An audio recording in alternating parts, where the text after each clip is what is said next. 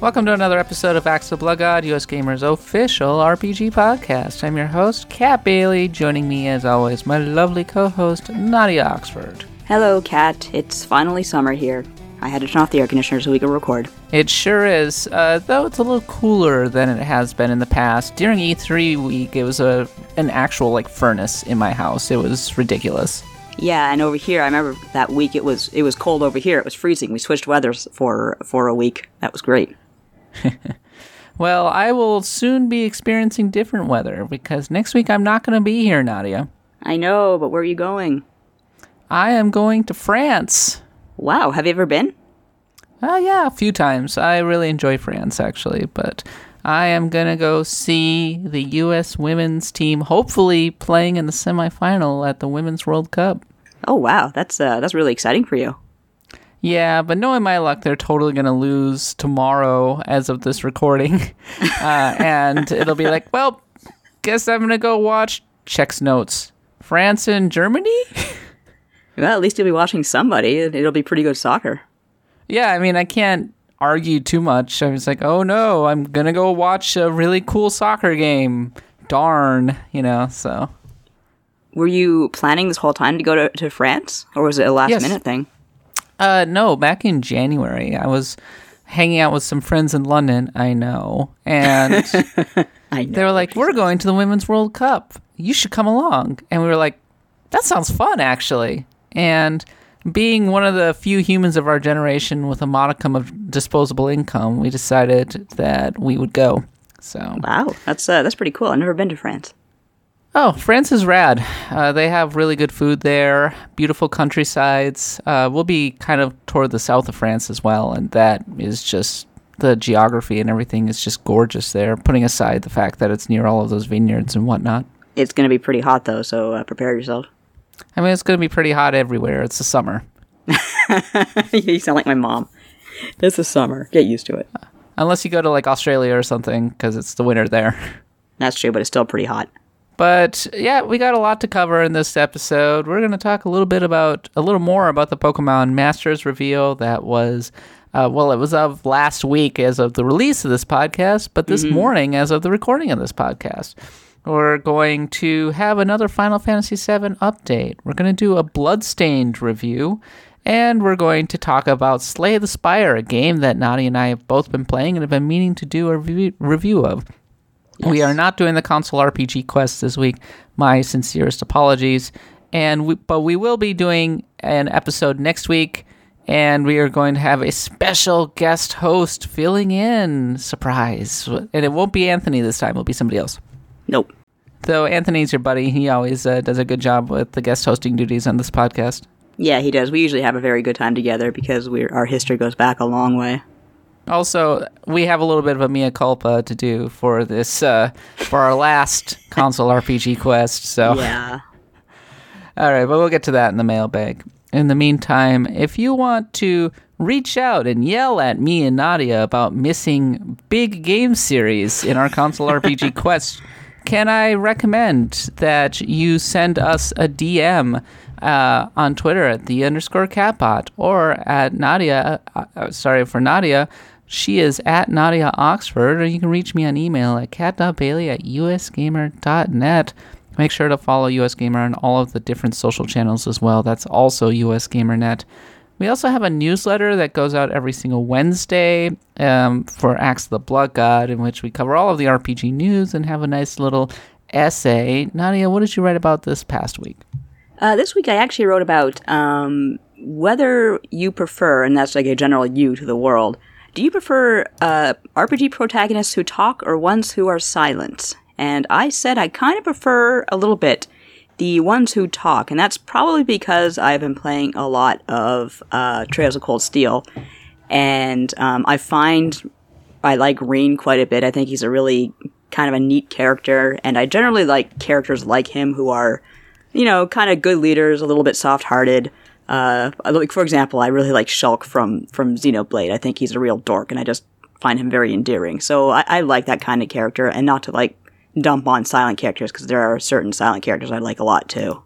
I like silent characters, especially when they're inexplicably charismatic. Yeah, one example I cited of a charismatic silent character is Link from Breath of the Wild. And it's really interesting the way they made him charismatic was through the answers he gives to people. Like, one example I mentioned was when you go to the Gerudo town, there's a bar where all the Gerudo ladies hang out and drink because they're really cool. And one of them says to Link, are you a little bit old? Are you a little bit young to be here? And one of the answers you can give is, I'm actually 100. And I thought that was great.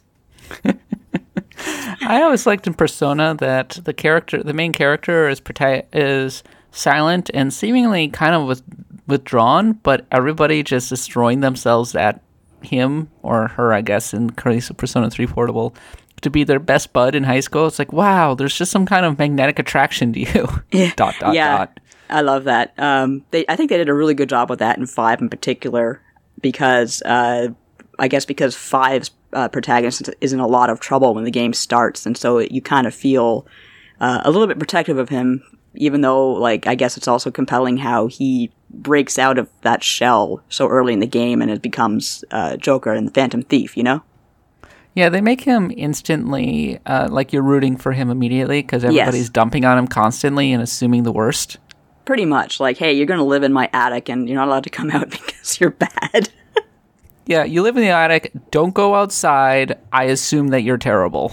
Exactly. Do I get food? No. Do you like coffee? That's all you're eating. And that makes it much more satisfying to watch those relationships steadily build up.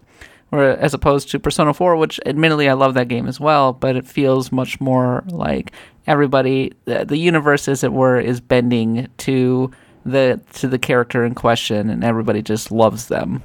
Yeah, it's very much a small town thing where everyone wants to be your friend immediately, which is fine. Like, they're just very different games with very different tones, and they both work. Anyway, you won't find these articles on US Gamer, so if you want to read them, I suggest that you subscribe. You can find the subscription info on the website, and you will get a nice little email from US Gamer and the Blood God every single Wednesday. Okay, Nadia, let's continue. The big news as of the recording of this podcast, Pokemon Masters got an 8-minute reveal. You wrote up a little bit about it. You watched the full trailer. What are your thoughts? I think it looks like a lot of fun. I do intend to play it. I'm actually really impressed that they, 4 minutes of that 8-minute trailer is just like this unique animation they made for this reveal trailer. I think that was a really good idea. It looked really cool. Yeah, it was very fan servicey. Just like, oh, I know that character and that character and that character. Yeah, it was pretty good. And like I was saying on Twitter, it's like, oh, there's one of the teams is Lucamine and her kids. So now we got team dysfunction going on here. So they didn't explicitly say whether it was a Gashapon game, right? They didn't explicitly say that, no. I think the impression I get is very much like a Fire Emblem Heroes, where you'll be drawing your trainers. Although we're talking about teams of 3 versus 3, so I'm not sure how it's going to work, but I'm almost certain some sort of Gashapon is involved. Well, if it's building a team, then it's going to be like, draw the characters, draw the trainers, and build a team with them, right? And you'll want to try and have the right Pokemon as a good combination to fight other people. Like, it's classic Gashapon mechanics. Yeah, they already mentioned, like, the way it works is that every trainer is bonded to a particular Pokemon. So, Red has Charizard and, Lance has Dragonite. And some Pokemon and trainer teams, some are, strike teams, and others are defense. So kind of making that well-balanced team, that will take some doing and some, probably some pennies as well. I'm betting Claire will have a Gyarados. Yeah, that stands to reason. Yeah, I'm betting that I'm going to put way too much money into this game trying to get a lineup of my favorite trainers. Yeah, and God help us when they come out with the costume variants, because they're going to. And they're going to be so rare, and they're going to have like a 3% chance of actually drawing them, and you're just going to keep getting Bugcatcher over and over again, and that one kid who likes shorts. Joey, poor Joey. No, sorry, that was Joey with Joey and his Rattata. It's going to be on your team forever, and it's just like, all I want is Cynthia. I say that, but then like with Fire Emblem Heroes, I wound up with like 50 Chroms and like 50 Lucinas. Yeah, there are characters you're like, oh, Marth, that's really good. And then later on, you're like, Marth is not that Marth. good. God damn it, Marth, go away. Yeah, no, you don't actually want Marth at a certain point. You know, it feels weird to play gachapon games because you know that there's going to be power creep. And in a year, those characters that you thought were so good, not so good anymore. No, they go to the trash bin after a little while.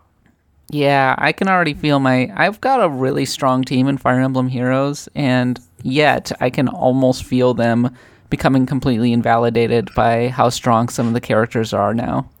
Yeah, it's actually funny you mention that because I'm still playing Puzzle and Dragon, like it's something I've played for years, and I have a team right now that they had a promotion going on with Monster Hunter. So I have these monsters from Monster Hunter, like big ass black dragon, whatever he was called, and originally they were so powerful, but now it's like, they're already turning into mush.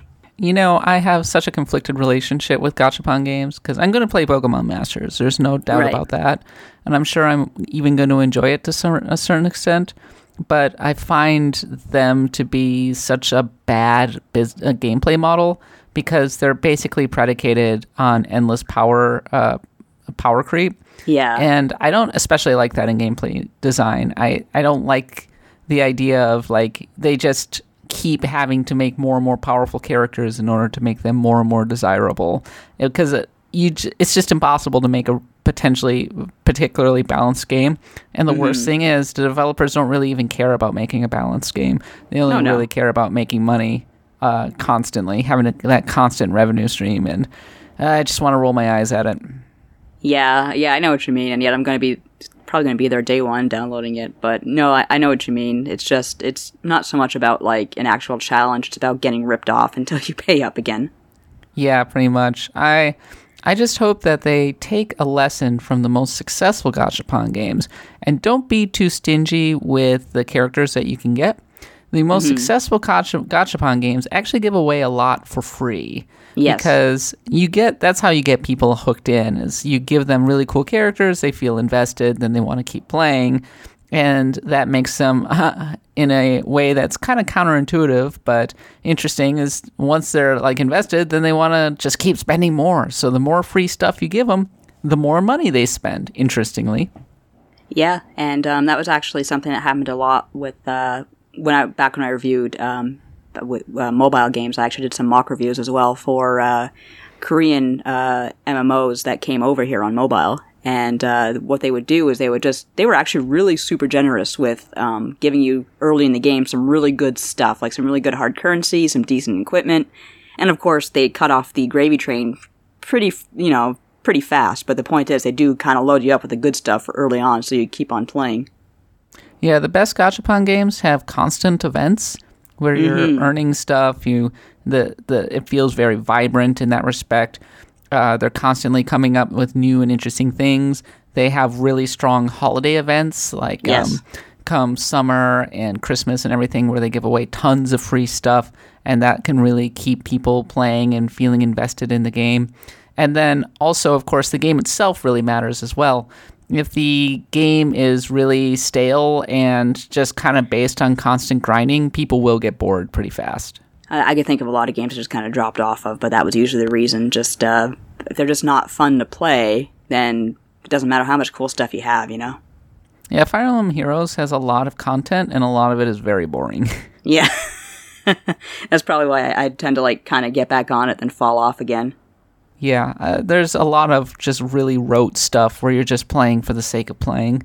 And the stuff that's actually challenging is so unbalanced and annoying, and basically forces you to come up with really cheap combos or be super powered up from a gacha standpoint. Or you watch one of the zillion free-to-play guides where people say, and then you use this one character always that you can get for free. And if you picked the wrong character as your free starting character, well, sorry, you're out of luck. You lose, start over. Anyway, Pokemon Masters is coming out relatively soon. I'm sure it'll make $11 billion for Game Freak and DNA, and good for them, I gotta say. Yeah, I have to say, just going by that anime clip they gave us, I'm pretty sure they know what they're doing in terms of fan service. It'll do better than Harry Potter, which is not good. It's not a good game. It's not doing well either. I hear that made like a fraction of Pokemon Go's money when surprise, Pokemon Go surprise! first launched. Everybody really was hoping that it'd be like huge, and they screwed up the biggest thing. They screwed up the sorting. How do you not have sorting? That was when you told me that. I was like, how do you not have that? That's the whole point of Harry Potter. Like everyone likes to talk about what house they'd be sorted into, what house they'd want to be sorted into, and you just kind of don't have that. You choose your house, don't you? Yeah, you choose it immediately, and it's just kind of a pin on your profile, and that's it. Right. So you don't even have like say battles versus like your rival houses? Nope. There's no competitions, no anything. And they said that it's ostensibly because you're working together, which is so wrong-headed. I can't even believe it. Like in Pokemon Go, yeah, you're on different teams. That doesn't preclude you from playing with other people in raids. There's still a competitive element as well. And no, of course. The amount of shit-talking when one team takes over your particular neighborhood is great, you know?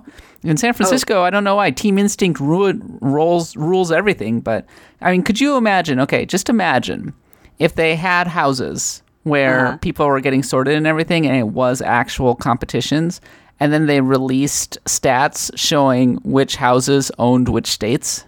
That'd be crazy. See, that's exactly the kind of thing you'd want to get engaged with, because people, even though teams aren't a huge part of Pokemon Go, they're still there. Everyone talks about like, Instinct versus, well, Instinct kind of sits in the middle, but like, Mystic versus Valor, and it's so much fun. You have the characters who represent each team. I'm really shocked that it took them this long to give us a subpar product. Yeah.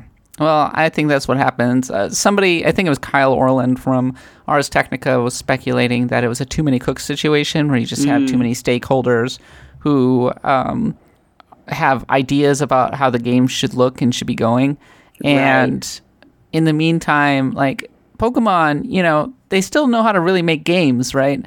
And people like Masuda were heavily involved in the creation of Pokemon Go. And then, of course, Pokemon Go just has systemic advantages. Catching Pokemon is a great hook. It is. Yeah. Just getting that rare Pokemon. And, of course, you have the community days where people hang out and they get, there's like swarms of that one particular Pokemon they need. And, yeah, you're right. It's just a great hook. You throw a Pokeball at a Pokemon you find in the real world. What is more, quote unquote, natural than that? Yeah, and then there are other cool things like I just finished evolving a Salamence, which was from a Bagon that I caught in Madrid. I have a shiny Dragonite, right? I mean, yes, you have these Pokemon that you're super proud of and are kind of your signature Pokemon, and that is the hook that like keeps me coming back. Yeah, me too. I just finally evolved a Blissey from a Chansey I think I hatched from you, actually. Yeah, and then the collecting aspect is really strong as well. It's really cool to finish off the Kanto Pokedex or to get certain legendary Pokemon that are hard to get. It makes the events much more interesting. In Harry Potter, they have a collecting aspect, but it's a very boring collecting aspect because you're just finishing off these dioramas, and it's like, who cares? That'd be a great hook line right there. Harry Potter, who cares? I think there's some things that it does right. Like, I think the spell duels and the raids are kind of fun, and maybe hardcore Harry Potter fans will have fun doing that. But as it is, the moment-to-moment gameplay of Harry Potter is just really tedious. That's really too bad. I was actually looking forward to that. Then when it came out and everyone was saying, oh, this is just so blah, because you're not the only one saying, oh, it's kind of boring. I was like, oh, well, I guess when it comes to Canada, I'll ignore it. Anyway, I don't know how we got over to Harry Potter from Pokemon, but I suppose Harry Potter and Pokemon Go are always going to be tied at the hip. And all I can see is that all of the people who enjoyed Pokemon Go are just going back to Pokemon Go now after trying Harry Potter for about 5 minutes. Yeah, that's a little too bad. Oh, it's been such a giant bust in terms of traffic in the Gamer Network. I can tell you that much. Yeah, we don't. It's like I think we have like Pokemon Go guides that still do great traffic, and I think the Harry Potter guides just fell right off a cliff. Well, they never even got started. Yeesh, that's bad. All right, let's talk about games that are actually good. Let's talk about Final Fantasy VII. Yes, that's a good game. So I hear. So I have a new Final Fantasy VII update. Last time I managed to get across the ocean. I was kind of ragging on how stupid Heidegger is because he is kind of a dope. Yeah, he's an idiot. Yeah, and there were a lot of other things, but yeah, so now I'm on to the Golden Saucer, Nadia. Yay, I love the Gold Saucer. So we were briefly talking about how weird it is that Corel, or was it North Corel? North Corel, yes. Right below the Golden Saucer, and what a jarring juxtaposition that is, and why the heck is the world's equivalent of Disney World attached to a burned out mining town? Yes. I think from a reality standpoint, it's very weird. But from the world, I think the point is to highlight the dissonance of the people who are suffering versus the glittering richness of the people who actually have money. Yeah, that does stand to reason, although you already kind of have that metaphor going on with Midgar in itself, the people who live on the top of the plate versus the people who live below it, but I guess Final Fantasy is nothing if it's not subtle. Well, I mean, it's driving home the point even harder, right? You have this giant, amazing amusement park where they charge you 3,000 gil to even get in the door, and charge you points to use the save point, which is a very Disney-esque touch, I gotta say. Isn't that great? That makes me so angry, but I'm so, I have to applaud them for it at the same time, because it's so real. Hilarious trolling, I gotta say. It is. But you get on the gondola heading up to the Golden Saucer, and the cutscene heading into it is so great. It does such an amazing job of setting the scene. Yeah, you really feel like you're heading into kind of future Disney World. Yeah, you do. You kind of see, you see the Chocobo racetrack and the fireworks and the roller coaster. And, they really, you kind of let you know you're in for a good time. And I actually like to hang around the arcade and play all the stupid mini games. So, yeah. Yeah, you and everybody else. It feels like a very late 90s Japanese arcade, doesn't it? It does, yeah. Back in the glory days. No, those days are washed up. All I wanted to do was play the snowboard game again, but I guess I can't do that until I unlock it later. Yeah, I think you can do it when you reach this is probably the second CD, quote-unquote, since we don't really have CDs, but yeah. I tried the bike game again. Yes. I used to really enjoy that game, but I don't think it's very good anymore. It's really simple. Yeah, I used to be very good at it, and now that I play it as an adult, I'm like, oh god, I must have had nothing better to do, which I probably didn't, so I made sure I got really good at the game. But yeah, I used to play that, I used to play the snowboarding game, I used to ignore the submarine game because I still don't know what the hell that thing wants from me. I think it's back, I think the bike game is back for remake. It is. I have seen, you can see it in the trailer, brief clips of it, where you can see there's command input, so I'm guessing they moved it, it's no longer at the tail end of the Midgar sequence. It looks like instead it's at the beginning of the mission where you go to blow up the second reactor, and you're kind of going through that long underground tunnel, and it looks like the bikes are involved this time, and I think Jesse's riding with Cloud. So yeah, that would be early in the game. Can I just say how sad it is that the entire Avalanche crew died? Oh shit, you're right, yeah. Yeah, it's like a moment that you don't really notice because you're busy running up to the top of the tower to stop the plate falling, but they're all dying on the staircase. It's really sad, actually, because first of all, I think it's Wedge who just straight up falls off the top of the plate, and he just kind of lies there dying, and he kind of he has nice words for Cloud, which is kind of nice because Cloud treats him like a dick up until that point. Well, he says, thank you for talking to me, or thank you for noticing me. Yeah, it's really sad. And, of course, Jessie is she had a crush on Cloud. And she feels intense guilt about bombing things. Yeah, she's like, whoops, I shouldn't have killed all those people. I'm really sorry. She's feeling the karmic justice of accidentally making the bomb too strong and taking out civilians, which I thought was really interesting. It makes me wonder, actually, if it ties back to... there's a famous story that when America was doing nuclear bomb testing in the 1950s at the Bikini Atoll, they accidentally made the nuclear bomb too strong and caught a unlucky Japanese fishing boat, I believe called the Lucky Dragon, in the blast, and it ended up the fishermen ended up suffering fallout sickness and everything like that, and it was a big part of Godzilla. So I don't know if they were explicitly referencing that, but it made me think of that aspect of it. That's an interesting point because, yeah, I know the story about the Lucky Dragon, but I never really connected the two, but I suppose that's possible. So when I was going through the minigames, I did play a very boring Moogle minigame where you're trying to help the Moogle learn how to fly. That's a stupid minigame. Thank God that, I don't know if you bothered to do this, but you can put the, 3 times faster option on and just kind of bomb through that. I finally discovered that how you were supposed to be able to do that, and so now I'm rolling through the summoning animations and everything really fast. Yeah, because they're cool. They're still kind of cool to watch for the first time, but after that, it's like, you know what? Although I still watch Bahamut Zero every single time because that's so freaking awesome. I mean, it looks cool when it's going fast. We got Yakety Sax Final Fantasy VII Edition. The Mog thing was very cute. Another thing that was really cute was the haunted house in the Golden Saucer.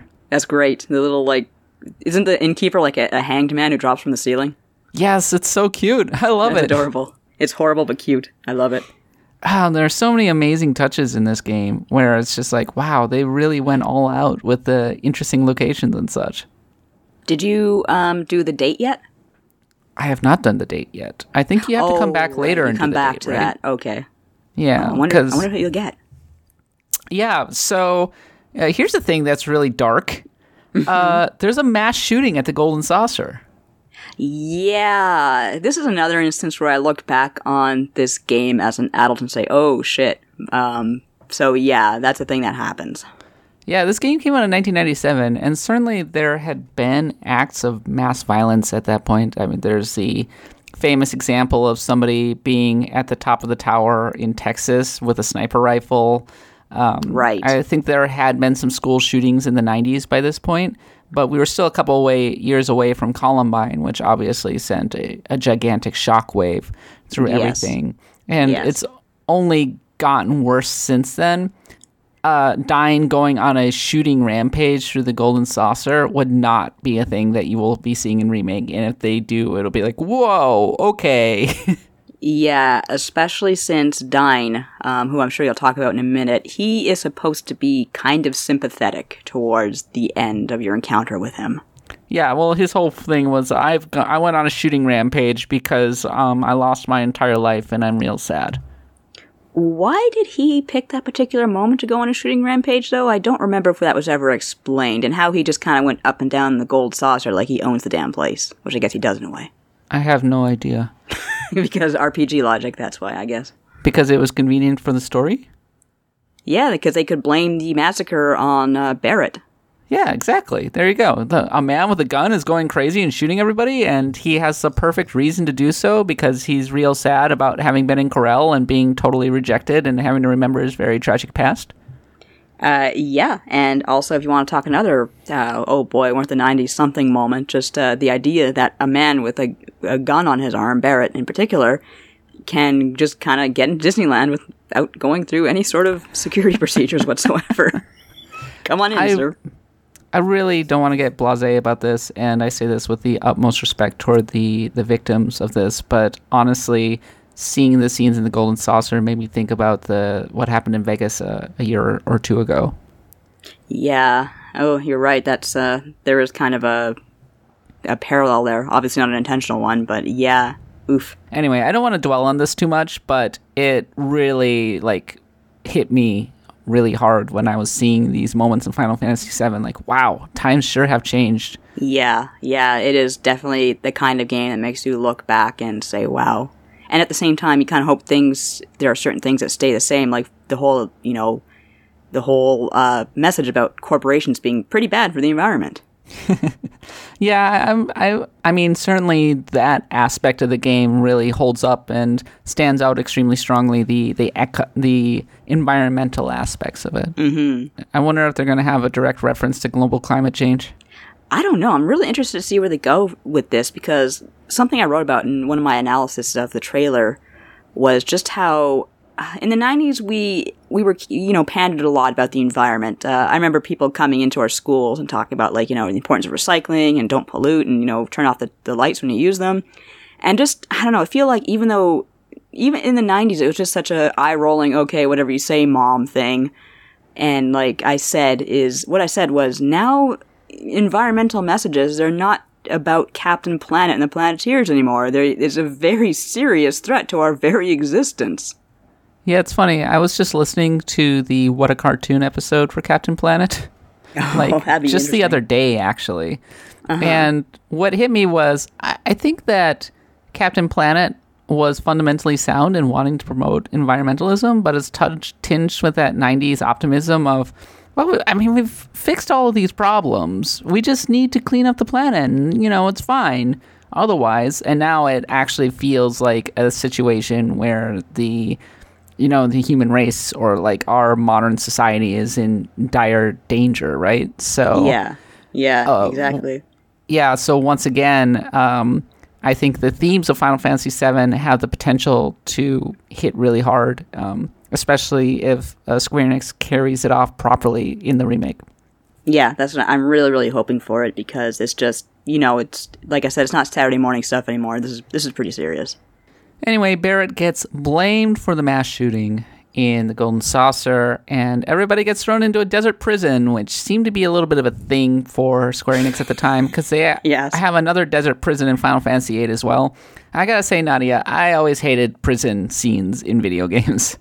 I actually really like, I understand where you're coming from, but I like the Corel sequence and just how interestingly that whole area is rendered. Because I'm not mistaken, one thing I didn't realize until I'd recently replayed the game is that whole prison is basically built on the ruins of the original Corel that was turned into basically a wasteland by Shinra. And in fact, the area where you meet Barrett, you chase him down through the prison and you find him again and you talk to him and say, hey, what's up?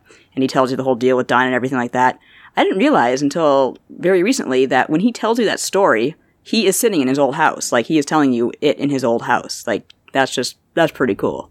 I didn't actually realize that, but that makes a lot of sense. Yeah, because they have a flashback where Scarlet's trying to sell them all, ditch Cole and, hey, get this cool Mako power. And, they're all sitting there in, I'm guessing it's Barrett's house, and everything's kind of restored. So yeah, we get flashbacks to what happened to Corel and everything, and once again drives home just how freaking evil Shinra is. Yeah, they're pretty bad in this sequence, and they just you can kind of explain what happens. Yeah, so they show up to Corel and basically say, give up your way of life with mining coal. We're going to build a Mako reactor. We guarantee that you will all have jobs. Mm-hmm. And Dyne is against it, and Barrett is all for it.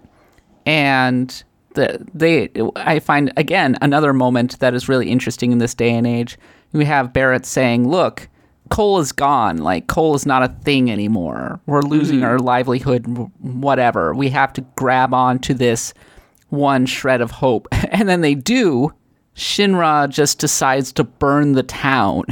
Yeah. That's first of all, speaking of environmental message, how is like, hey, good old coal for an environmental message for you? I'm guessing Mako is kind of supposed to be almost like a nuclear alternative, I suppose, which of course comes with its own environmental problems. But I think what happens was there's an explosion at the reactor that they build, and they blame it on the town for whatever reason and burn it. They assume that the members of Corel are secretly mounting a resistance and decide to purge them. Yes. Which is actually a really harrowing sequence. When you see the town burning and everything, and you see the soldiers running around shooting everybody, you can see why Dyne is a little messed up in the head, right? Yeah, he definitely has reason to be messed up in the head. I'll give him that. But getting back to the messages now, we compared Corel to West Virginia and such. And obviously, one of the big underlying narratives of the past few years in the U.S. has been how there is a certain segment of the American populace who have just been left behind in the rapid rush toward whatever, automation or the search for alternative energy sources or the move away from coal and whatnot. And these towns are actually dying and such. And so I won't deny that, again, it hits hard when, you see them talking about whether or not they're going to lose their way of life and trying to cling on to anything they possibly can. And when they do decide to go to Shinra because they're desperate, Shinra just turning around and completely screwing them. There's actually another game that focuses on that really well, and that's Night in the Woods. That's another great one to play if you want that whole, like, modernization versus the old ways struggle, and kind of framed from the perspective of a millennial who never really knew the old ways. Correct me if I'm wrong. Is it Andrew Yang in the Democratic presidential primaries who's all about the no automation party? Possibly. I haven't been paying attention to that. You're not following the American presidential election, Nadia, even though you're I'm really in Canada? sorry. These are the most important elections in the world. Oh my God. I have enough trouble trying to follow the Canadian election. We only have these political ads for like a few months, and I already want to kill myself. I don't know how you guys do it for a month, for a year. Anyway, I promise I won't stick on to this too much, but there's at least one candidate who's basically a single issue candidate, and he is railing against automation, which he considers to be one of the great impending disasters for the American economy, because so many people, he says, are going to end up losing jobs to robots effectively, which already happened in the 80s, but it's going to happen even more so soon. So, yeah, pretty much. I mean, look at how money, like if you go to any grocery store now, you'll find like the kiosks everywhere instead of the cashiers.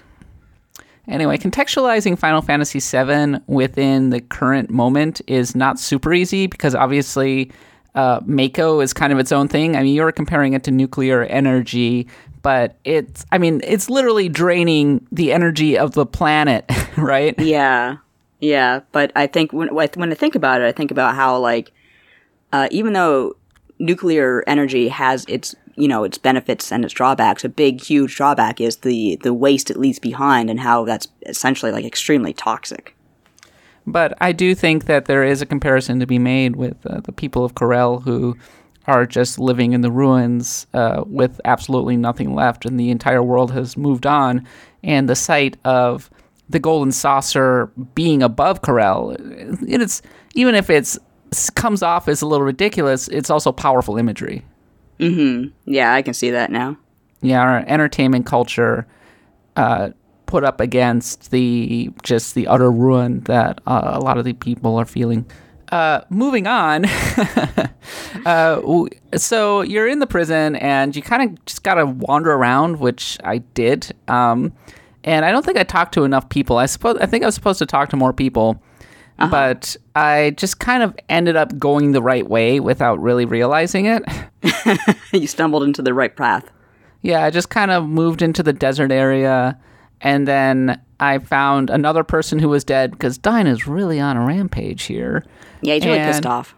Yep. And you find Dyne, and he goes on a big rant against Barret, and he has to fight Barret one-on-one, which is always the most fun type of battle in a party-based RPG. And I just want to point out that this was literally the first scene I ever saw in Final Fantasy VII, was the battle against Dyne. How'd you manage that? Well, a friend of mine had Final Fantasy VII, and I went to visit them once, and I saw their brother playing Final Fantasy VII, and that was the scene that they were on. And I don't know why, but that is always stuck in my head. I think it's because, and then right after that, you're doing the Chocobo races, and so that was the first time I saw the Chocobo races.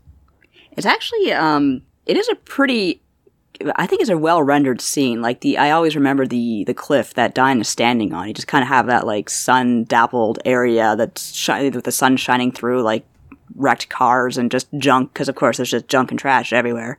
And he's just kind of shooting off at nothing. Dyne is actually kind of hard. He's a real so-and-so, especially if you don't go in prepared, which is very possible, because I don't use Barret regularly, but I knew with the latest playthrough I did, okay, I should probably equip some cure materia. Yeah, the game says you got to use Barret now, so I'm like, all right, well, I'll just equip some materia. And luckily, I was smart enough to equip the poison materia. Oh, good idea. Which really helps against Dyne, actually. And I had also given him a summon and some other pretty good abilities. And So when I was fighting Dyne, he actually killed me the first time because he does hit pretty hard. I mean, he has this S-Mine ability, which does a fair amount of damage. And he also hits you with a bunch of other abilities, and he moves quite a bit faster than Barret. So I was able to get off a few limit breaks and a summon and such, but I accidentally did not use my high potions fast enough and I ended up dying. So I had to come back through the whole scene. And thank God for the ×3 speed up, I gotta say. Yes, that is like a godsend right there. Because you have to go through his entire like little rant, and you're like, oh my God, okay, yeah, I get it. Yeah, the one particularly disturbing part of his rant, though, is this is another thing I missed the first time I played it. He mentions to Barret, like, originally it seems like when he hears, his daughter, because Marlene is his daughter, when he hears Marlene is alive, he's like, you think, okay, he's going to have a change of heart, he's going to say, I'm so sorry, blah, blah, blah, blah. And Barrett's like, let's go see her together. And Dyne says, I have to see her so I can kill her and send her to her mother. And it's just like, holy shit, that's kind of hardcore right there. That's really disturbing. But that's actually dark. Like, it is very dark. Yeah, and that's why they fight. Obviously, is because it's like, well, you're freaking crazy. You're not gonna kill Marlene. I did take him down on my second opportunity, and Dyne died. He was cool with his gun on the arm. I like that they both decided to graft a gun on their arm. But yeah, just by coincidence. Well, I mean, I also like that they had to show the origin of the gun on Barret's arm. Yeah. Shoot, I'm really interested to see how this whole scene goes down when the remake comes out. There are a million scenes that will be way more interesting. I almost feel like we should do a feature, like, every single, like, crazy scene that Final Fantasy VII Remake needs to account for. Yeah, that's one of them, definitely.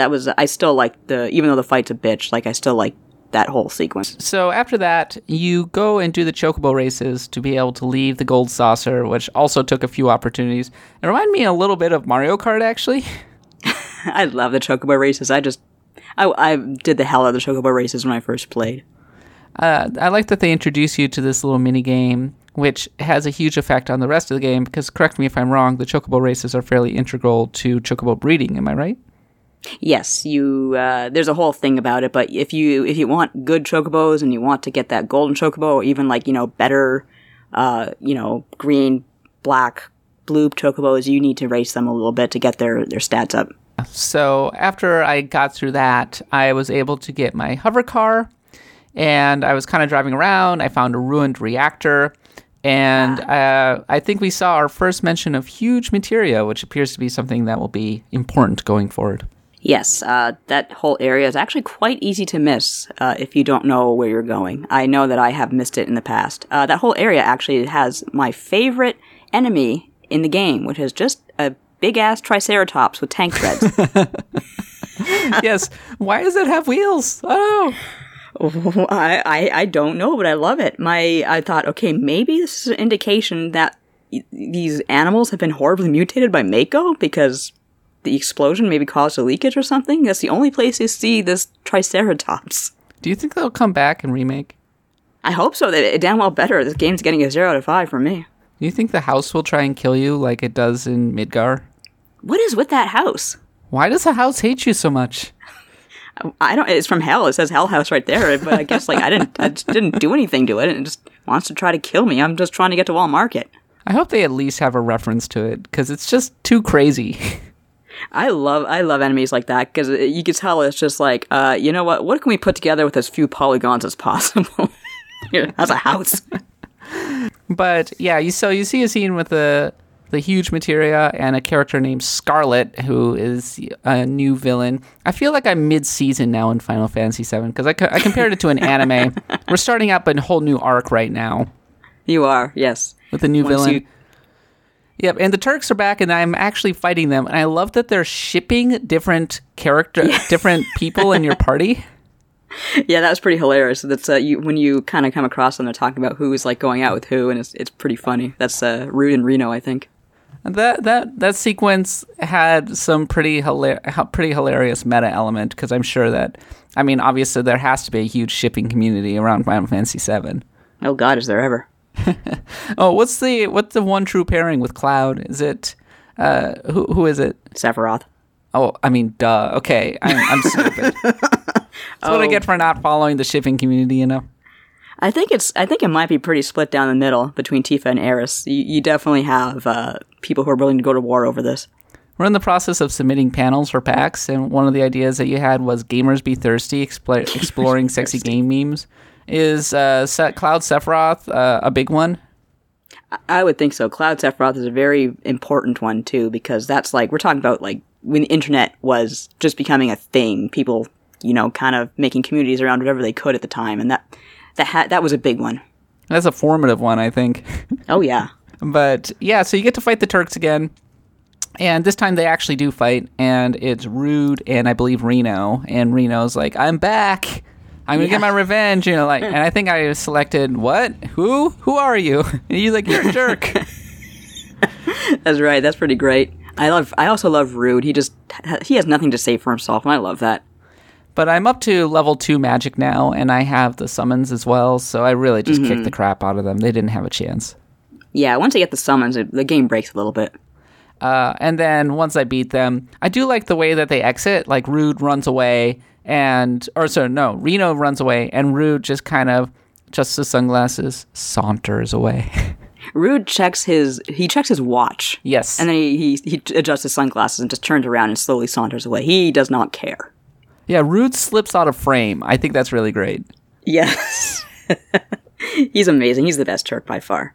So that is where I am up to as of my most recent playthrough. We hit some pretty dark topics in this one. I mean, I'm constantly taken aback by Final Fantasy VII. They in many ways did not pull punches, and a lot of things from that game that I didn't really think about at the time, like the mass shooting at the Golden Saucer with Dyne, what happened, or the entire story with Corel and such, and the parallels to today are actually kind of intense and definitely bear more examination.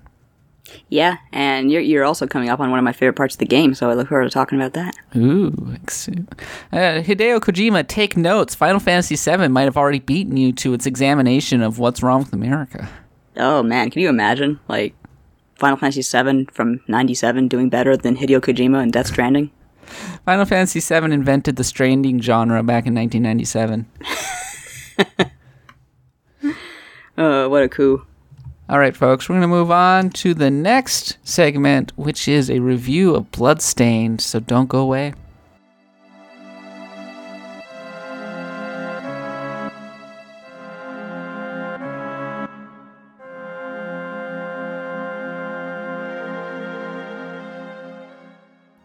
All right, we got 2 reviews to do in these next 2 segments. So we're going to talk about the big one, which is Bloodstained, Ritual of the Night, which Nadia reviewed for the site, gave a very positive review, though they're not without caveats, unfortunately. Right. We touched a little bit on Bloodstained last week. Also, we are going to talk a bit about Slay the Spire before we move on to the mailbag.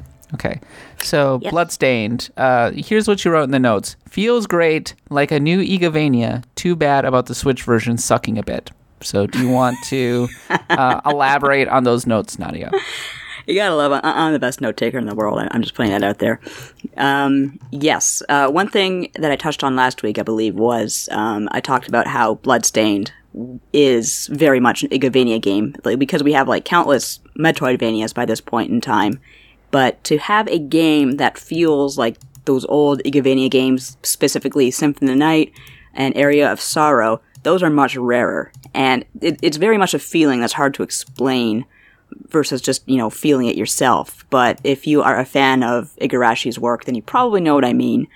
Bloodstained really is quite shameless in how symphony it is, and I can't help but love it for that. You even come across a vampire character named, quote-unquote, OD, which is short for Orlox Dracul, and he looks a lot like Alucard. He has the same attack patterns if you manage to fight him, which takes some doing. And he has the same voice actor from Symphony of the Night's original Alucard. So I just love that the game is full of these little jabs to old Symphony of the Night and these little love letters. I I actually love how there's different parallels. Like you have your underground area, you have your alchemy lab, your marble areas. You even have like, the kind of, instead of the outer wall, you have a tower that you go up. It's generally like a really good feeling game. And if you are into Igavanias, I absolutely recommend it. But I will say maybe keep away from the Switch version for now because it seems to be kind of bad. Yeah, what the heck happened with that? I mean, you reported it on it fairly extensively during PAX East, but I'm honestly really curious. I'd love to know what happened myself because, yes, I did play the game at PAX East, and I played two versions of the game. I played the Switch version, which was out on the public floor, and I played the PC version, which was a separate build that was for the press and nobody else. And I remember being surprised at how, like, the Switch version was really bad, but the PC version felt fine. It felt more or less like the finished product. And I actually, kind of asked, hey, what's up with that? Why is there this discrepancy there? And 505 Games representative told me, oh, don't worry, we're going to optimize it. And I said, okay, fine, I'll take your word for it. And I think it's a little better than what I played, but there's still a lot of the same problems. In particular, when the game is docked, it's just the input lag between pushing the button and the action on screen. It's practically unplayable. It's horrendous. And there's a lot of slowdown, and it doesn't look nearly as good, which is fine. You don't expect a Switch game to look as good as the PlayStation 4 version. I expect, fewer effects, a little bit less in the way of lighting. I don't even mind that much that the Switch version is locked to 30 frames per second. The problem is it drops below that quite a bit from what I have seen of videos of the game. So, I'm not sure what happened. They were supposed to optimize it. Clearly they didn't. Although, to 505 credits, they did say, okay, now we are putting all our efforts into making the Switch version of this game the way that we really want it to run. So maybe they just did not have the resources to get that done. I do know that the PlayStation 4 version, which is the one I reviewed, surprise, surprise, it does have some problems with with hitching and sticking, and I never crashed. Thankfully, I never had a hard crash, but I did have moments where I was worried because the game would stop for a few seconds and then go on. So it's not a perfect piece of work by any means, but otherwise, like as long as you stay away from the Switch version, I definitely give it my full recommendation.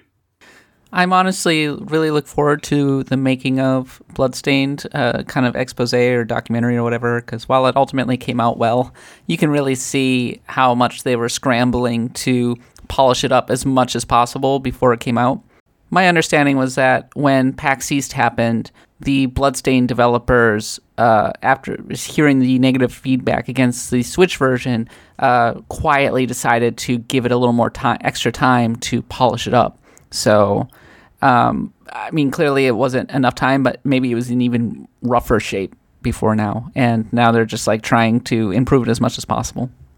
Yeah, I don't think it's quite as bad as the version I played at PAX. So there is that, but it's still pretty bad, and I wouldn't recommend it until ArtPlay and 505 come out with some good patches for it.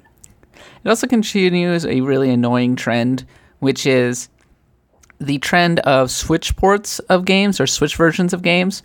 The screenshots that are shown in the eShop are usually of other versions, not the Switch version. Oh, I didn't know they did that. That's a little bit... it's a little sketchy, sneaky. I think. I think that's very sketchy. I think that happened with Trials Rising. Like, people were pointing that out. And it also... Trials Rising on Switch looks significantly worse than its counterparts on PS4 and Xbox One. It's playable, but it's just... It doesn't look nearly as good. And then also, the Bloodstained is another one. Like, they were clearly using screenshots from another version that looked better. Yeah, and you could really tell the difference between the versions. For example, the first level, which is like kind of that storm-tossed boat, in the Xbox / PS4 version, you get this really interesting kind of a slick rain effect going, sliding off the ship's hull. You don't have that effect in the Switch version. It doesn't look bad the way it is, but it's clearly an effect that the Switch can't manage. And that's just what's going to happen more and more going forward. Yeah, especially once you hit next gen, like third party or ports are just going to be a total non-starter for the most part, unless they're relatively small. The good news is that all Switch really needs are Nintendo games and the consistent flood of like indies to kind of stay relevant, because graphics matter a lot less than they used to. I just did a mid-year podcast with the Laser Time folks, Video Game Apocalypse, and basically like 2 out of the 5 games on there were meant to be graphical showcases, which was Resident Evil 2 Remake and I guess to a lesser extent Kingdom Hearts 3, and the rest of them were like not graphical showcases at all, right? I mean, that just goes to show where we are these days. It's not as much about the graphics anymore, so the Switch can handle it. It's just a bummer that, not to harp on this too much, but that a game that is actually kind of technically unimpressive can't really, like the Switch can't handle it, or it wasn't optimized very well for the Switch. Yeah, and I think maybe part of the problem is that the Bloodstained's development, as you say, was very troubled. Like, it was originally supposed to be for the Wii U, so who knows, maybe they tried porting what they had over from the Wii U to the Switch just, was such a hassle to begin with, and then everything kind of underwent that, like, graphical overhaul to make things a little more impressive looking, and maybe they couldn't manage that on the Switch, who knows. But anyway, talking about the game itself a little bit more, so it has multiple endings, right? Yeah, so tell me a little bit about that. Well, I only got one of them so far. So the thing is, it's quite a bit like Symphony in that, yes, you have those quote-unquote fake endings, and then, you can work towards the better ones if you want. And that's another thing I really like about the game, because Symphony kind of gave you hints about what you could do to get that good ending. Like, did you have to kill Richter? Well, it was up to you to kind of plumb to the depths of the castle and really give it, like, search every inch and find out what the answer was. Because it wasn't going to tell you up front, that's for sure. And I killed Richter. Whoops. But then I saved him. Hey, what's wrong with you?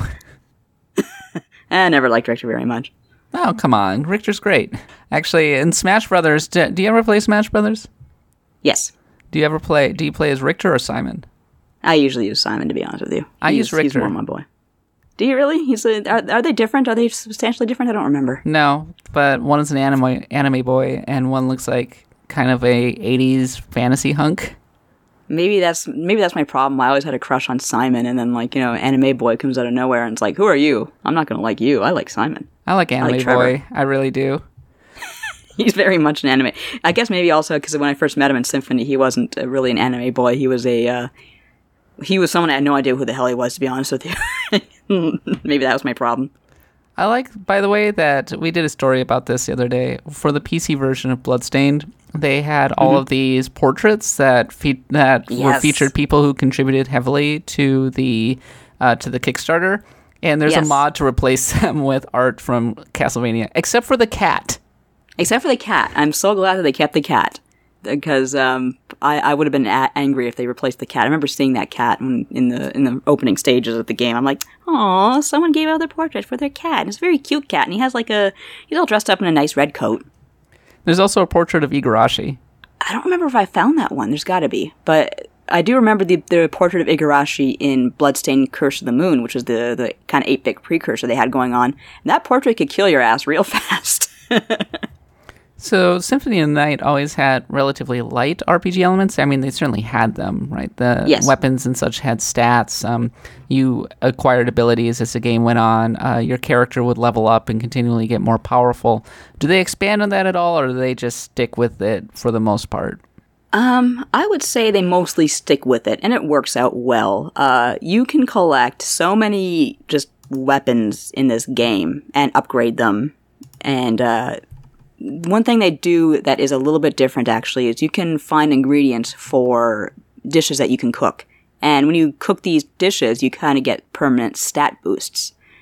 It's harder than you think to find the ingredients you need, though. I thought, I can make a pizza in medieval Europe, or where the hell I am, and it turned out to be harder than I thought.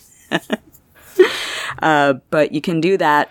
You can also, of course, collect monster skills, which is straight out of Area of Sorrow, and one mechanic that I'm really glad to have back, because that was always a lot of fun, just using monster skills. Like, my favorite is one where you, like, summon a ghost hound, and it just kind of goes skittering across the ground like it just heard someone open a can of dog food.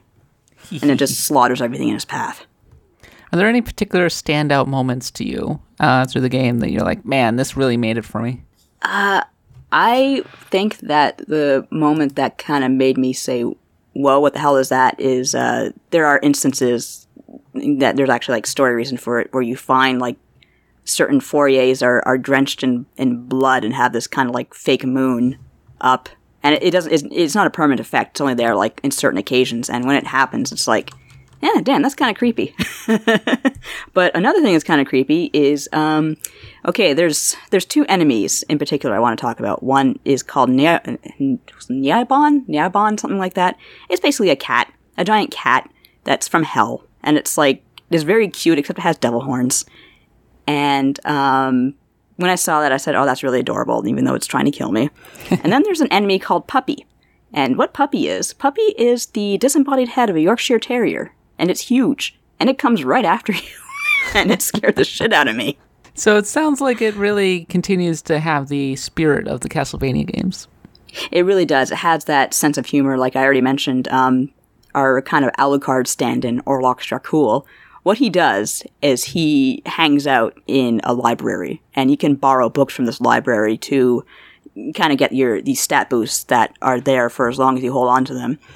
And it's just hilarious that he's there in a library, because, of course, a library was a big thing in Symphony of the Night, and he has the same role. He even has the same, like, hole below his chair that you can, like, kind of screw with so that you can, kick him from behind and get shit from him.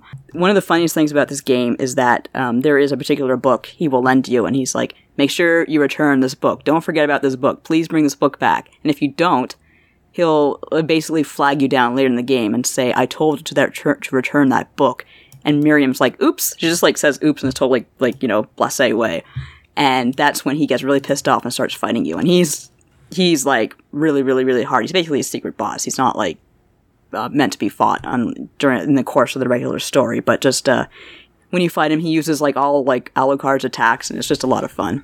Okay, Nadia, what did you give Bloodstained ultimately, and what was the reason for your score? I gave it a 4 out of 5, and basically because I think it's a great Igarashi game, but I think that its technical problems just held it back a little bit, especially in light of the bug, the 1.02 patch bug, which erased a lot of people's progress, because when they upgraded, something about the bug, the patch just caused these chests that you needed for permanent story items to open and their contents to disappear. So your only way past it is to essentially restart the game. And I feel like that kind of sucked, especially for early adopters who got the game a little bit earlier than everyone else and were rewarded for it by having their progress erased. I'm glad that Bloodstained is good. Yeah, so am I, to be honest. I was going into it thinking, because it just all the trouble it was having, and of course there's a whole history of certain legacy developers not doing so good with spiritual successors. Mighty Number 9? Yeah, it seems like there have been a lot of letdowns lately. I think Anthem is one of the biggest. And it looked like Bloodstained was heading down a not-so-great path.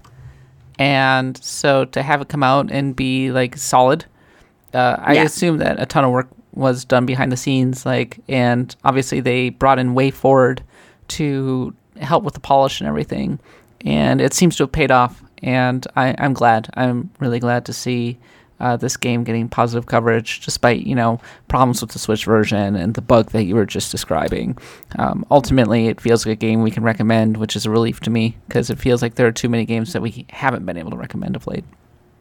Yeah, I know what you mean. It's very nice to have this game like mid-year, during this kind of mid-year slump, and just say, hey, this turned out to be pretty good, even though it was a long time coming, but here it is, and it turned out pretty good, so go for it. Yeah, Bloodstained Ritual of the Night. It's out on all platforms. Go check out our coverage on the US Gamer. And before we wrap up, let's talk a little bit about Slay the Spire, Nadia. It came out last month, and I ended up reviewing it. I hadn't had a chance to talk about it on the podcast. I mean, you could kind of quibble with whether or not it's quote-unquote RPG, but it certainly has a lot of crossover with the card elements and the stats and everything. I'm surprised that you're playing it, because you're not as much of a CCG person. No, I'm usually not, and especially not a roguelike person, which I know it's not entirely roguelike, but it definitely has certain elements there. But yeah, I find it's definitely one of those one more round sort of games, isn't it? Yeah, for sure. And I mean, if you're not familiar with Slay the Spire, the basic premise is it's a kind of a roguelike where you are climbing to the top of a tower. There are 3 separate areas with increasingly difficult bosses. And it is what you would call a drafting game in a CCG, where instead of going in with a pre-established deck, you are instead given the option from a random set of cards. You choose one or a hand or more if you have the right power-ups, and you put that in your hand, and you're building your hand as the game goes. So you're becoming more and more complicated. And there's some interesting little strategies that you should be using that aren't necessarily intuitive.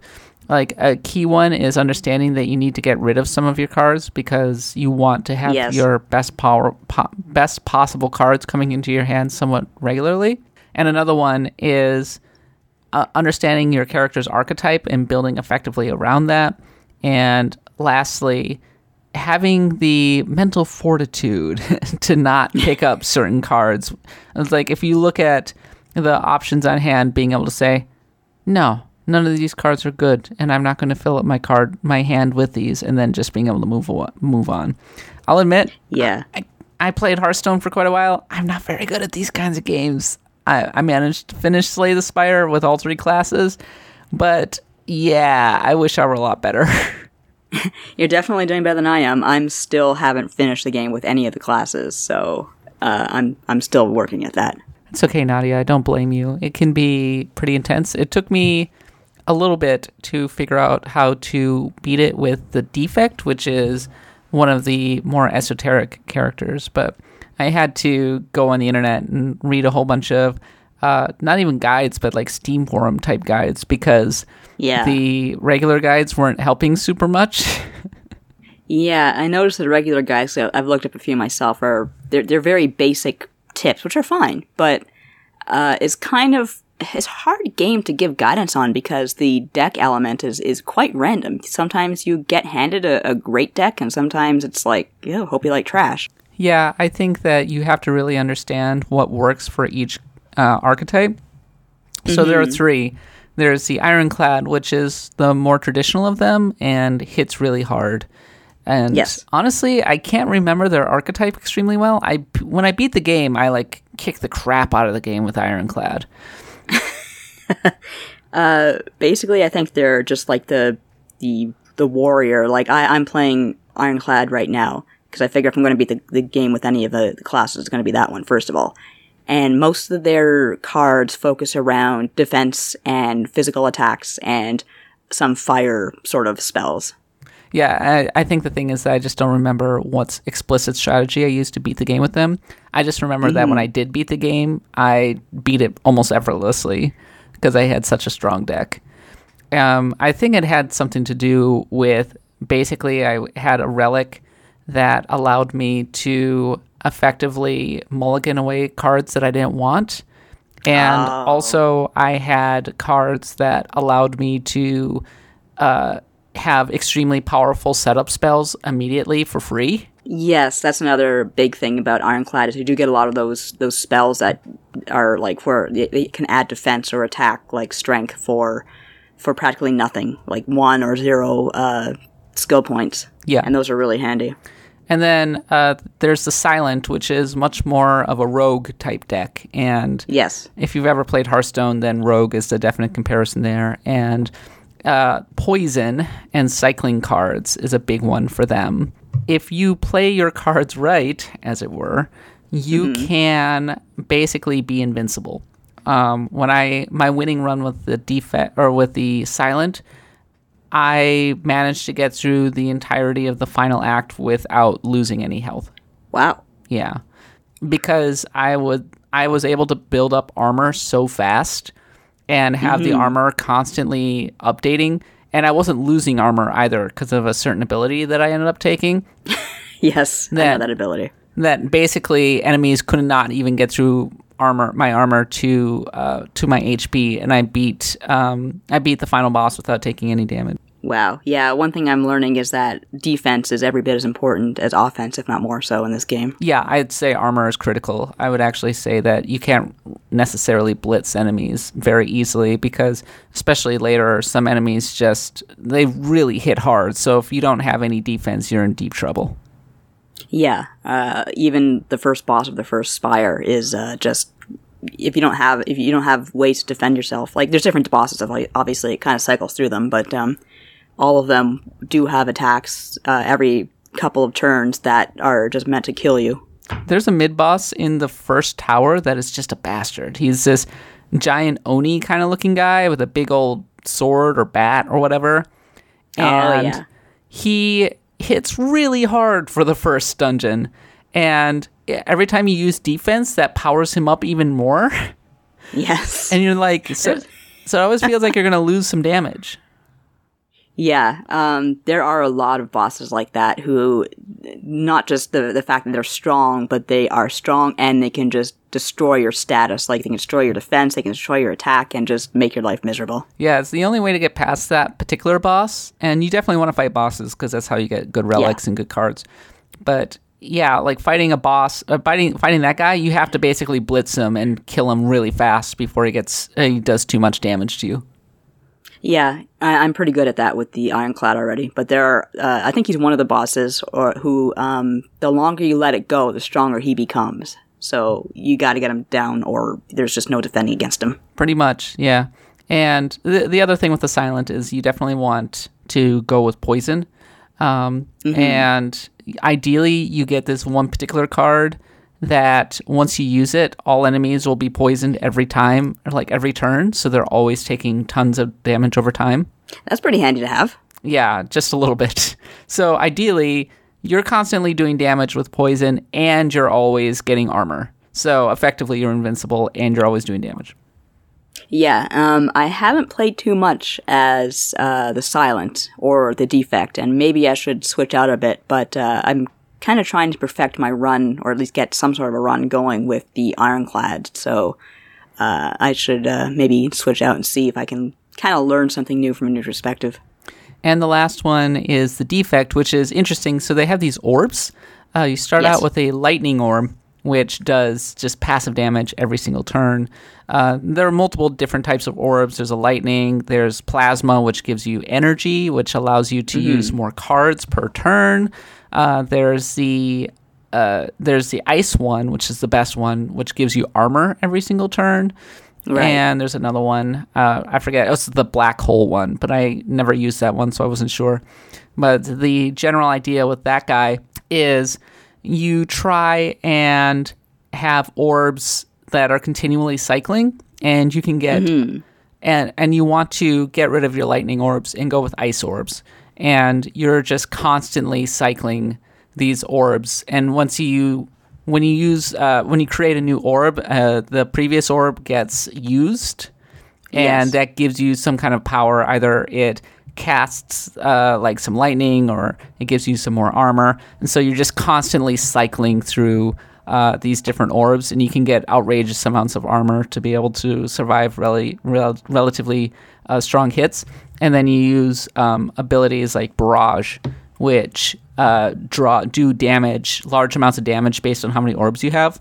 And if you do it right, you start with initially like 3 orbs, and you can get up to like 5 and like even like 6, 7, 8 orbs. And once you get that high, it gets really kind of ridiculous, actually. Yeah, that does sound like it's like a little silly. I actually have only played once with the Defect. Yeah, he is one of the trickier ones to learn, though. Exactly. Honestly, like, I think probably the Ironclad is the strongest. The Silent is my favorite, and the Defect is the one that maybe I'm the most comfortable with right now. Mm-hmm. Yeah, it's funny. You can't really say one is like better than the other. They're all very different, but and they all have their strengths and weaknesses. Well, once you finish your initial run with all 3 characters, you are able to unlock ascensions, which start piling on basically extra challenges for you to try and finish the game, but also other interesting mechanics.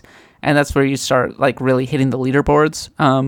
Because there are people, because every time you finish an ascension, you move up to the next ascension. And so you get up to like 2, 3, 4, 5, eventually up to like level 20. Level 20 is really damn hard.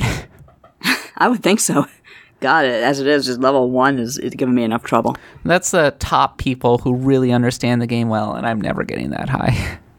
I can only imagine just what you have to do to get that good at the game. You must have to just know exactly how it's going to think. There's some people who just get card games in a way that I don't. Yes. Like deck building, as much as I actually kind of enjoy it, not good at it. I really suck at deck building.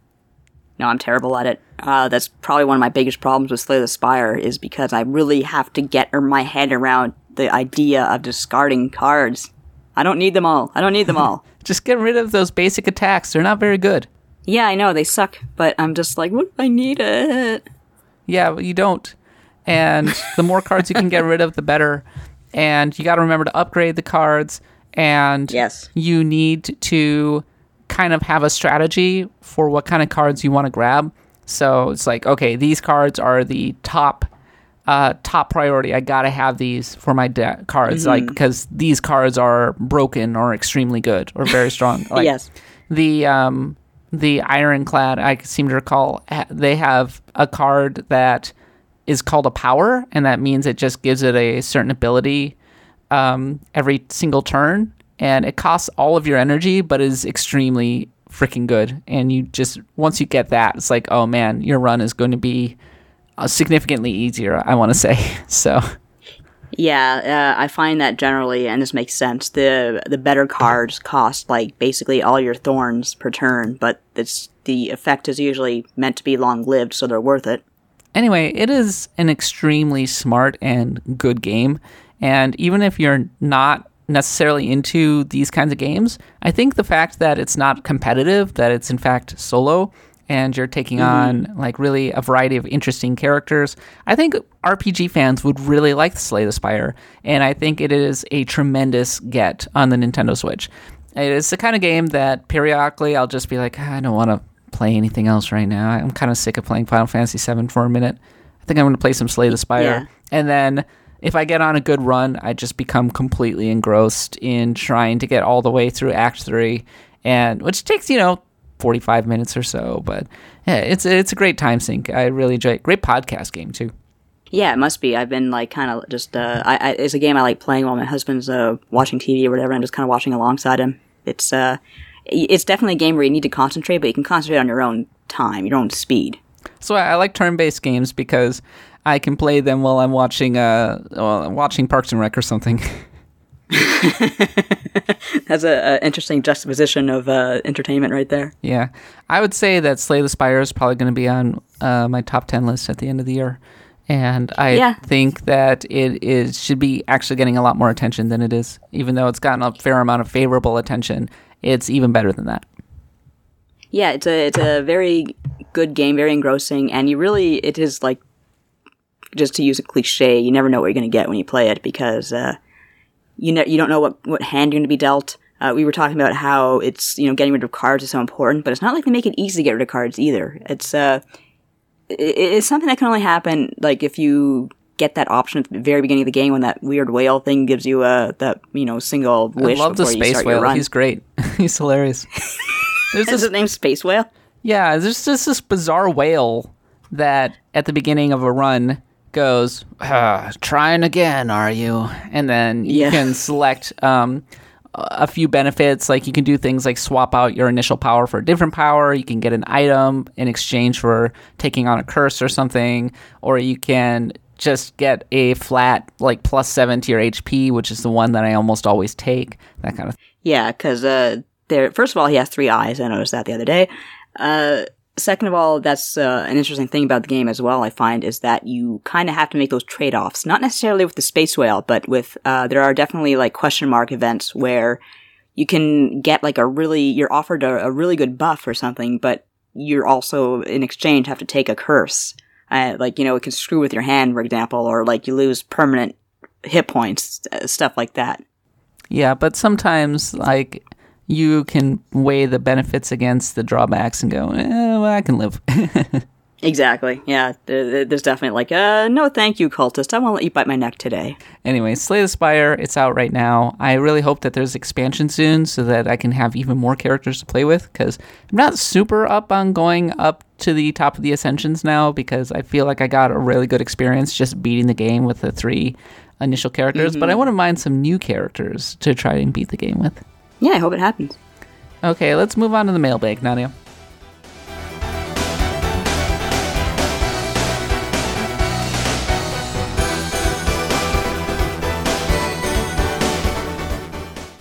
Okay, Nadia, it's time for a little bit of a mea culpa. Last week, we talked about the TurboGrafx 16/PC Engine, and one of our main talking points was that despite being very popular in Japan, and fairly long-lived by console standards, it was about 7 years or so, it didn't have as many great RPGs as you would have expected.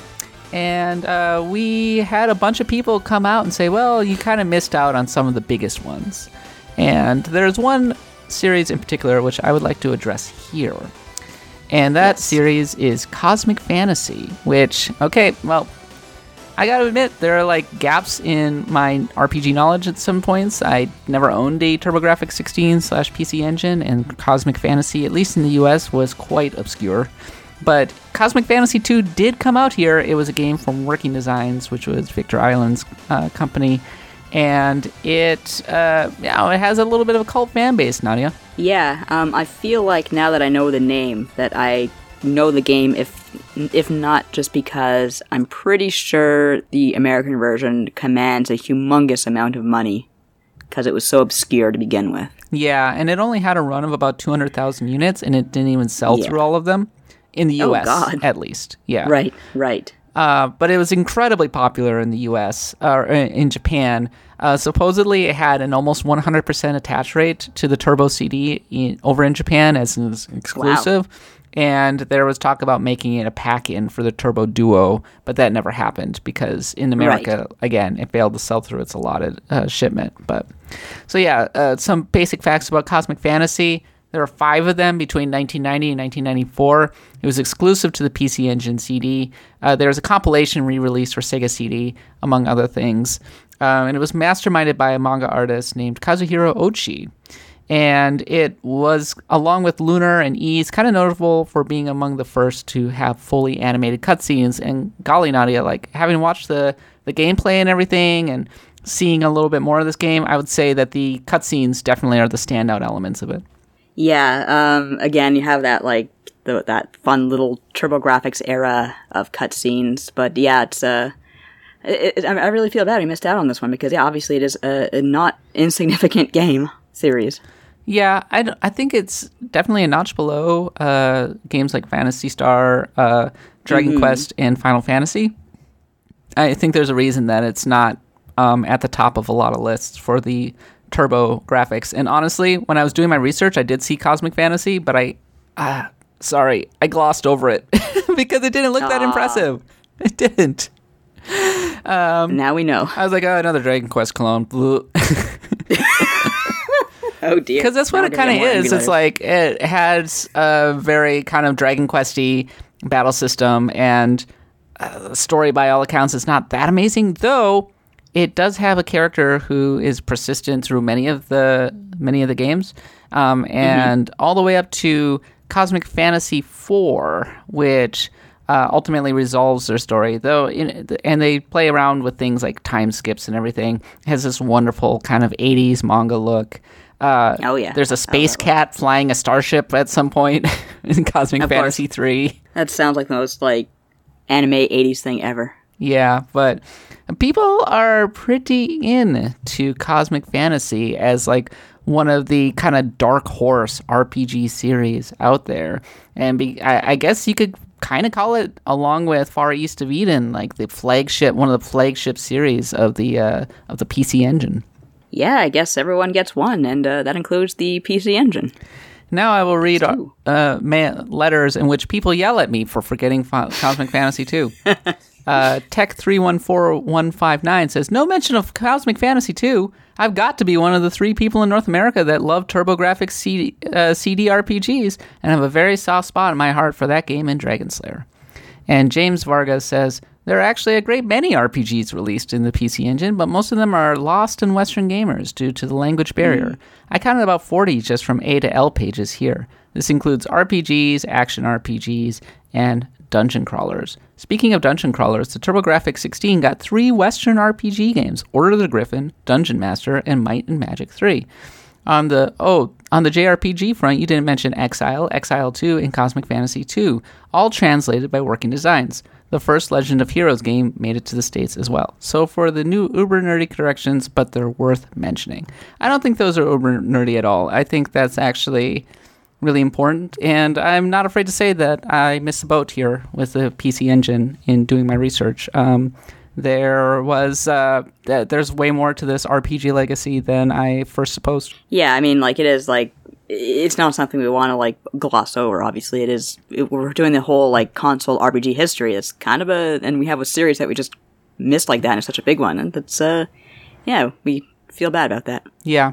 Sorry. Hell's Black Aces wrote a pretty extensive comment, like really long. I can't even read all of it here, but they said, the best looking RPG on the system is Hudson Media Works' December 1995 release, Seiya Monogatari Aeon-Earth Fantasy Stories. Graphically, there are effects like footsteps in snow while snow rains down and parallax scrolling backgrounds in battle. I think the box art of a woman holding her child is simple but rather beautiful. Player class is determined by what family you choose to adopt you after your family dies, trying to get you to a church. Battles occur at fixed points instead of having random or mapped enemies. There are no levels, and you increase in power based on your action in battle. So Final Fantasy II without the grinding? Of course, there was also a Sega Saturn Japan-only port. I may have missed it, but I believe you also missed the largest series on the platform, the 5 Cosmic Fantasy games. The 2 Z-Boy Games guys are probably frothing at the mouth for missing half of the title of the Cosmic Star Heroine. Were they inspired? I am not actually sure, but I probably, because Cosmic Star Heroine has so many of cutscenes, which was a huge aspect of Cosmic Fantasy, and of course the name. So I'm thinking to myself, where do I know that name? And it's like, yeah, okay, Cosmic Star Heroine, okay. But they touch on a ton of different RPGs that we did not get to, including they talk about Dungeon Explorer 2 is better than Dungeon Explorer 1. They talk about the wizardry games making to them, including Might and Magic. They talk about a bunch of anime tie-ins, including Record of the Lodoss War, Soul Bianca, Princess Minerva, Megami Paradise, Gulliver Boy, KO Beast, and Dragon Half RPGs. There's a game called Last Armageddon, an improved version of the post-apocalyptic you play as a Monsters NES game. It's just actually a fair amount, and a lot of these which I have never heard of. So there you go. Again, mea culpa. If you want to go read the entire list, honestly, it's a really great, and like I said, I cannot read all of these on the dang podcast, but you should go check out the show notes from last week's episode because they touch on a lot of them, and I do think that they kind of deserve to do justice. Maybe we should just scrap the last one and just do it again. Well, what we should do is, like, what I'd really love is, like, okay, all these great RPGs that we missed out on, I really hope they come to the TurboGrafx Mini. I know they won't, but I'd love them to. But we got Dungeon Explorer 2. Oh, God. Hey. Dungeon Explorer. We shouldn't write it up. You're right. No, you're right. We'll definitely give that a try and come back and report to y'all. Have you ever, like, seen the cutscenes for Dragon Slayer? I haven't, no. Okay, make sure you look those up because the English voice acting for them is just sublime. I hope that Cosmic Fantasy 2 comes to the TurboGrafx Mini now because of how obscure it is. Yeah, I really want these games on the TurboGrafx Mini. In fact, that was the one thing that would get me really interested in the TurboGrafx Mini was the RPG history I'm missing out on. Yeah, for sure. So, for that, the Blood God is displeased and is raining fire down upon Nadia and myself. We apologize. Yeah, we can do better, and we will do better on the continuation of the console RPG quest, which we'll be picking up, not next episode, but perhaps in the episode after that when I get back from my holiday. Yes. But, okay, now that we've taken our medicine, here's one more letter. This is about Final Fantasy VII, and it's about our conversations about the music. This is from Heater Hands. Regarding the music talk, I think it's important not to use all of MIDI with the same brush. Tar all use of MIDI with the same brush. While it's true that the tool can make for some utterly substandard sounds and compositions that are obviously meant to be performed by an actual orchestra, Nobuo Uematsu put MIDI to much more opposite use on Final Fantasy VII. That's not to say that you're wrong to scoff at some of the instrumentation, though. More than a few pieces are definitely, if not unlistenable, then at least embarrassing and annoying because of the PS1 sound chip's less than ideal emulation of actual instruments. See Tifa and Barrett's themes. For the most part, though, Uematsu uses MIDI in a way that does not call undue attention to its deficiency. The Final Fantasy VII score is at its best when it weaves its tinned orchestra or rock instruments in with more unmistakably synthetic sounds, using FX to distort and highlight their ersatz nature. To use some examples from the first few hours of the game, no one's going to mistake the voice samples in Maker Reactor for people singing in real time, but their effect is still the perfect kind of uncanny and menacing. I'm sure you swap out the synth arpeggios in the prelude for a real harp, but it would lose the unreal sheen that makes it so compelling. Opening Bombing Mission isn't as undeniably successful as the two aforementioned pieces, but the interplay between the two amazing electronic sounds and the awkwardly parping MIDI orchestra at least creates a unique, rousing kind of contrast. Given how well the tinned strings and xylophone work in Anxiety, though, I'd forgive you for lamenting the fact that Uematsu wasn't able to deploy that same discerning touch across the board. Those woodwinds and Tifa's theme are so bad, y'all. I'm trying to remember what her theme was. Why don't we drop it in right here and our listeners can hear them for ourselves?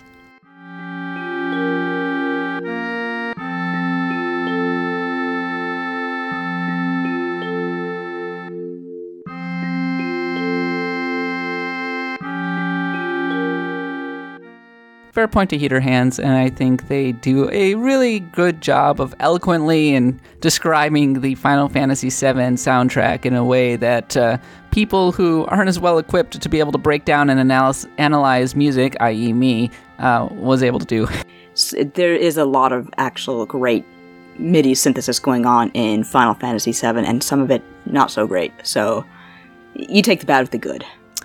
All right, I think that's it for this episode. Like I said, I won't be here next week, but we'll have a special guest host who will pick an interesting topic to talk about. In the meantime, thanks for joining us for our continued discussion of Final Fantasy VII playthrough and Bloodstained and all that. Again, apologies for not doing TurboGrafx 16 the justice that it deserved. Hopefully we can do a lot better with some of the later consoles. Okay, Axe of Blood God is a US Gamer podcast. You can find us on iTunes, Stitcher, wherever podcasts are sold. If you're enjoying the podcast, please leave a review.